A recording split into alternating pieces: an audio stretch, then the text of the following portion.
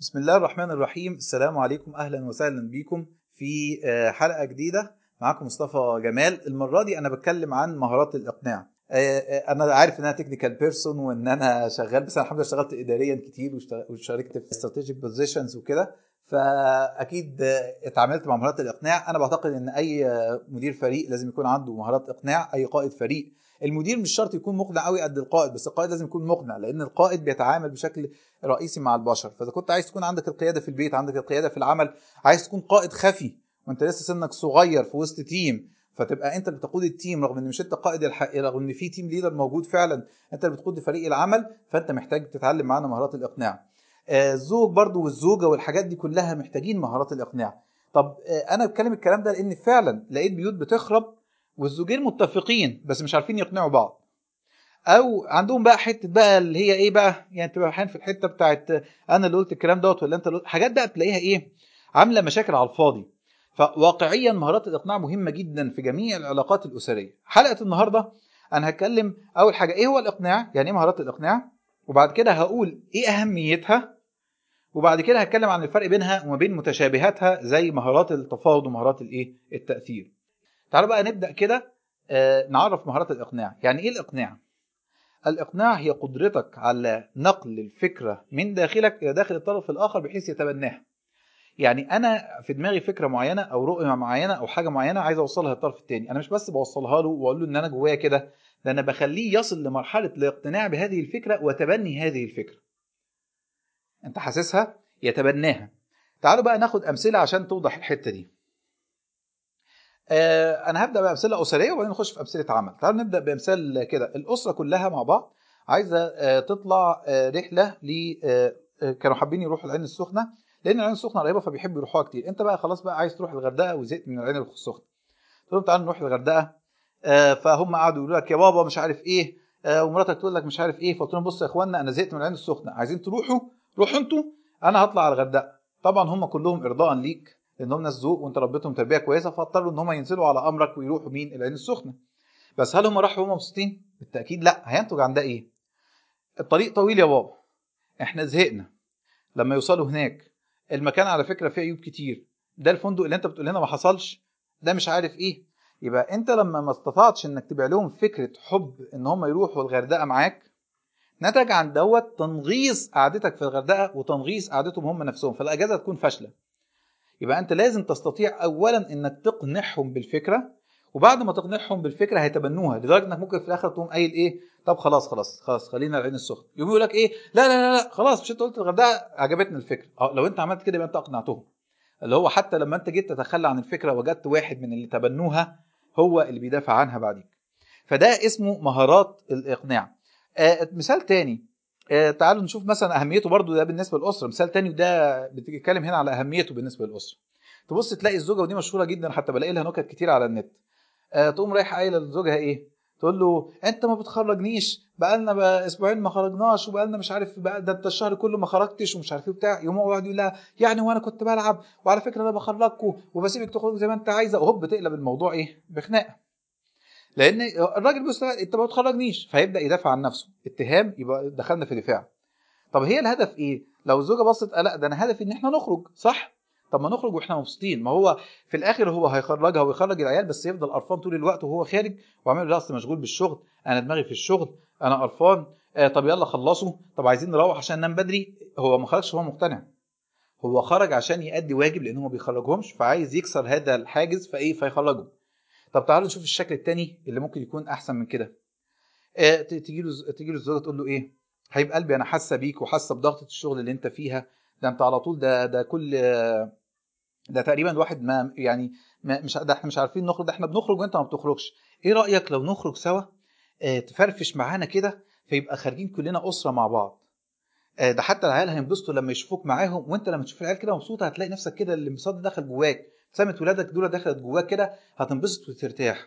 يقول لها اه والله ربنا يبارك فيك، ويقوم ايه بايس على دماغها كده انها حاسه بتعبه، ويقول لها طب ماشي نظبط خروجه الاجازه دي. انه احسن؟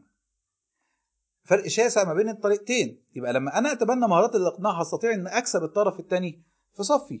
انا نفسي قبل ما اتعلم مهارات الاقناع وبعد ما اتعلمتها فرق كبير جدا. انا اتعلمتها في كورس بصراحه كان اكثر من رائع، فلما اتعلمتها ابتديت اقرا فيها كتير وتعلمت اساليب كتير ليها، فادتني كتير جدا في حياتي. انا في مره وانا لسه شاب صغير في بدايه حياتي، وكنت جربت تجربه كده، دخلت المدير عشان اقنعه بفكره معينه مفيده جدا للجامعه. كنت ساعتها معيد في الجامعه، ودخلت للعميد وقتها وعشان اقنعه بفكره مفيده للجامعه. فالعميد صراحه قال لي اتفضل، وقلت الكلمتين. بعد ما قلت الكلمتين قال لي بص، اصل ما ينفعش ان سياسه الجامعه ومش سياسه الجامعه، وقال لي شويه كلام كده وايه اللي هو رضاني ومشيت. تاني سنه لما كنت اتعلمت مهاره الاقناع، قلت ما تستخدم بقى مهاره الاقناع دي يا مصطفى. دخلت بنفس الفكره بالظبط، بس استخدمت فيها مهارات الاقناع. دخلت دخله معينه، قعدت قعده معينه، اخترت الوقت المناسب، اتكلمت بطريقه مناسبه. ايه اللي نتج عنه؟ نتج عنه ان قدرت اجذب انتباهه ليا العميد، واستطعت ان انا احط الفكره بالكامل، واقتنع بالفعل العميد، واداني الوقت الكامل لنشرح الفكره، بل انه زل جميع العقبات لانها تتنفذ داخل الكليه. يبقى الفكره هنا ايه؟ الفكره انت دخلت ازاي بالفكره، انت عرضت الفكره ازاي. يبقى لما يكون عرضك جيد للفكره كواحد، انا بتكلم هنا كاي تيم ممبر، كفرد في فريق عمل، لما تعرض الفكره بشكل جيد للتيم ليدر، لقائد الفريق او للمدير بتاعك، بحيث تكون جاذبه ليه، هتستطيع انك تعرضها بالكامل، وهتستطيع انك تناقشها، وهيسمعك. بدل ما تخرج تقول ايه، انا بقول ويبقى مفيش فايده وما بيسمعنيش. انا عارف ان في ناس مفيش فايده وما بيسمعوش، بس لازم تكون اتبعت الوسائل الصح عشان تقول ان هم مفيش فايده وما بيسمعوش. لان كتير جدا من الحالات، انا اقدر اقول لك ان على الاقل 50% من حالات الفشل في الاقناع ناتجه عن فشل المقنع. ال 50% التاني مالناش دعوه بيه بقى، ان اللي عايز يسمع، اللي بيسمع مش عايز يقتنع، دي مالناش دعوه بيها. لكن لو انت حسيت كفاءه توصيلك للفكره، او كفاءه نجاحك في انك تحقق اللي انت عايزه بنسبه 50%، فدي نسبه كبيره جدا. تمام، ويمكن توصل لاعلى من كده. فانت محتاج انك تتعلم مهارات الاقناع عشان حاجه زي كده. طب لو انا مدير او انا قائد فريق، تخيل لما انت تفرض على الفريق بتاعك فكره معينه.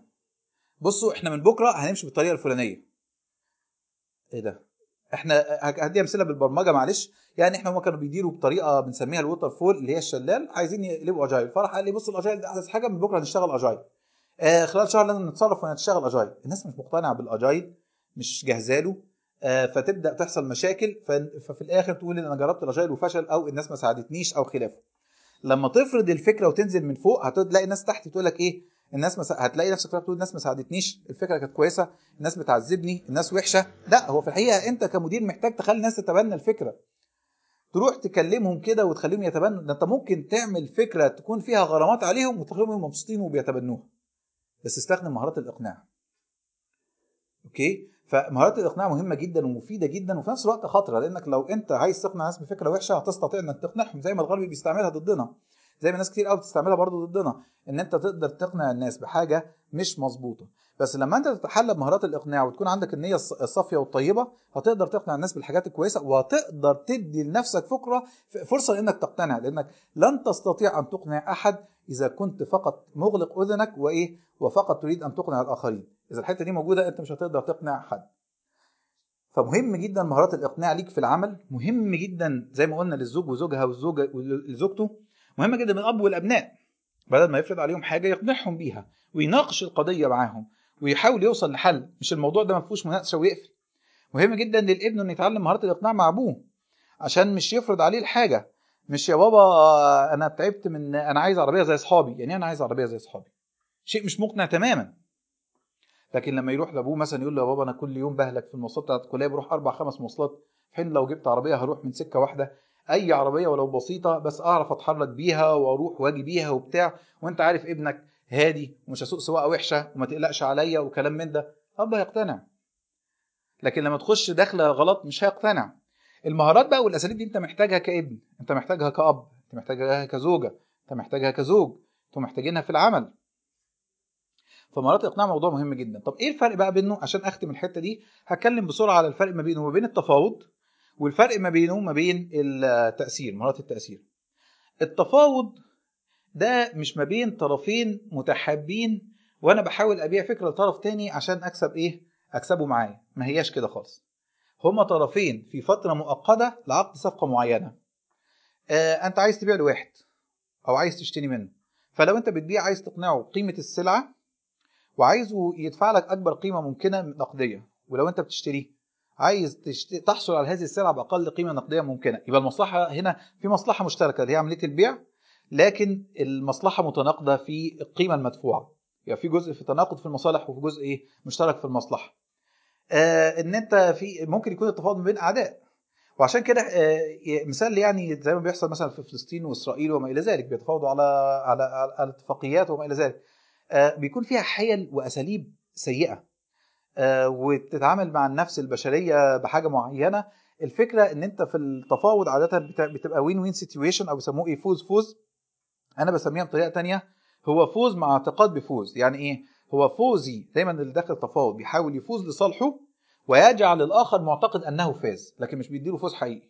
فالتفاوض في الحقيقه في الاصل فيه النيه مش حلوه، لكن ده مش معناه ان احنا ما نتعلموش، لا نتعلمه، لان الناس بتمارسه عليك، وهتكتشف ان الناس كتير جدا بتمارسه عليك وانت مش واخد بالك. بيمارسوه عليك وهم بيفاوضوك في المرتب، بيمارسوه عليك وهم بيفاوضوك في وهما بيفاوضوك وانت بتشتري عربيه، وانت بتبيع عربيه، وانت حاجات كتير قوي بقى. طب مهارات التأثير مختلفه في ايه؟ التأثير هنا ان انا استطيع ان افرض عليك قناعات من خلال وضع مؤثرات من حولك تأثر على عقلك الباطن. هو ده بجد.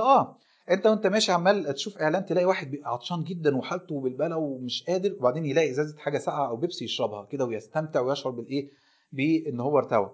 هل البيبسي هو اللي بيديك الارتواء ولا الميه؟ الميه.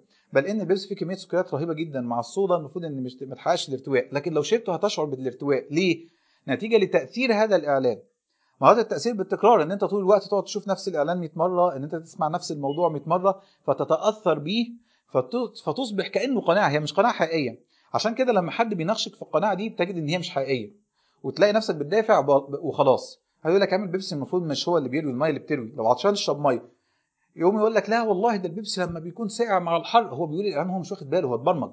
ده ممكن يكون ناسي الاعلان تماما، ومش عارف ايه. بتلاقي حاجه ما حصلتش، يا ابني الحال ده مضر، انت احسن لك بص سيبك من حكايه مضر ومش مضر، بس انت كده كده بيبقى ليه فوائد برضه لما تكون مش. وتلاقي ايه، ابتدى هو يحط مسببات مش منطقيه. ليه الكلام ده؟ نتيجه لان هو خلاص بقى تحت تاثير معين، فرض عليه قناعات، القناعات دي غير مبرره، فيبدا يطلع اي مبررات. فدي مهارات التاثير، ودي بتمارس علينا بشكل كبير جدا، ودي عاده بتستخدم مع الجمع في التاثير. فدي ده موضوع تاني، بيستخدموه في الدعايه والاعلان، وبيستخدموه برضو كجزء من التفاوض وكجزء من الاقناع. لو انا عايز اقنعك بافكار خاطئه بستخدم عليك مؤثرات متعدده عشان احطك في انفايرمنت تكون الانفايرمنت دي مقنعه ليك، وبعدين ابدا اغرز فيك فكره ما هياش صحيحه.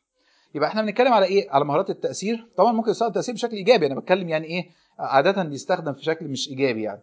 فاحنا عندنا حاجه اسمها بقى مهارات التاثير، مهارات التفاوض، مهارات الاقناع. اتمنى نكون عرفنا الفرق ما بينهم.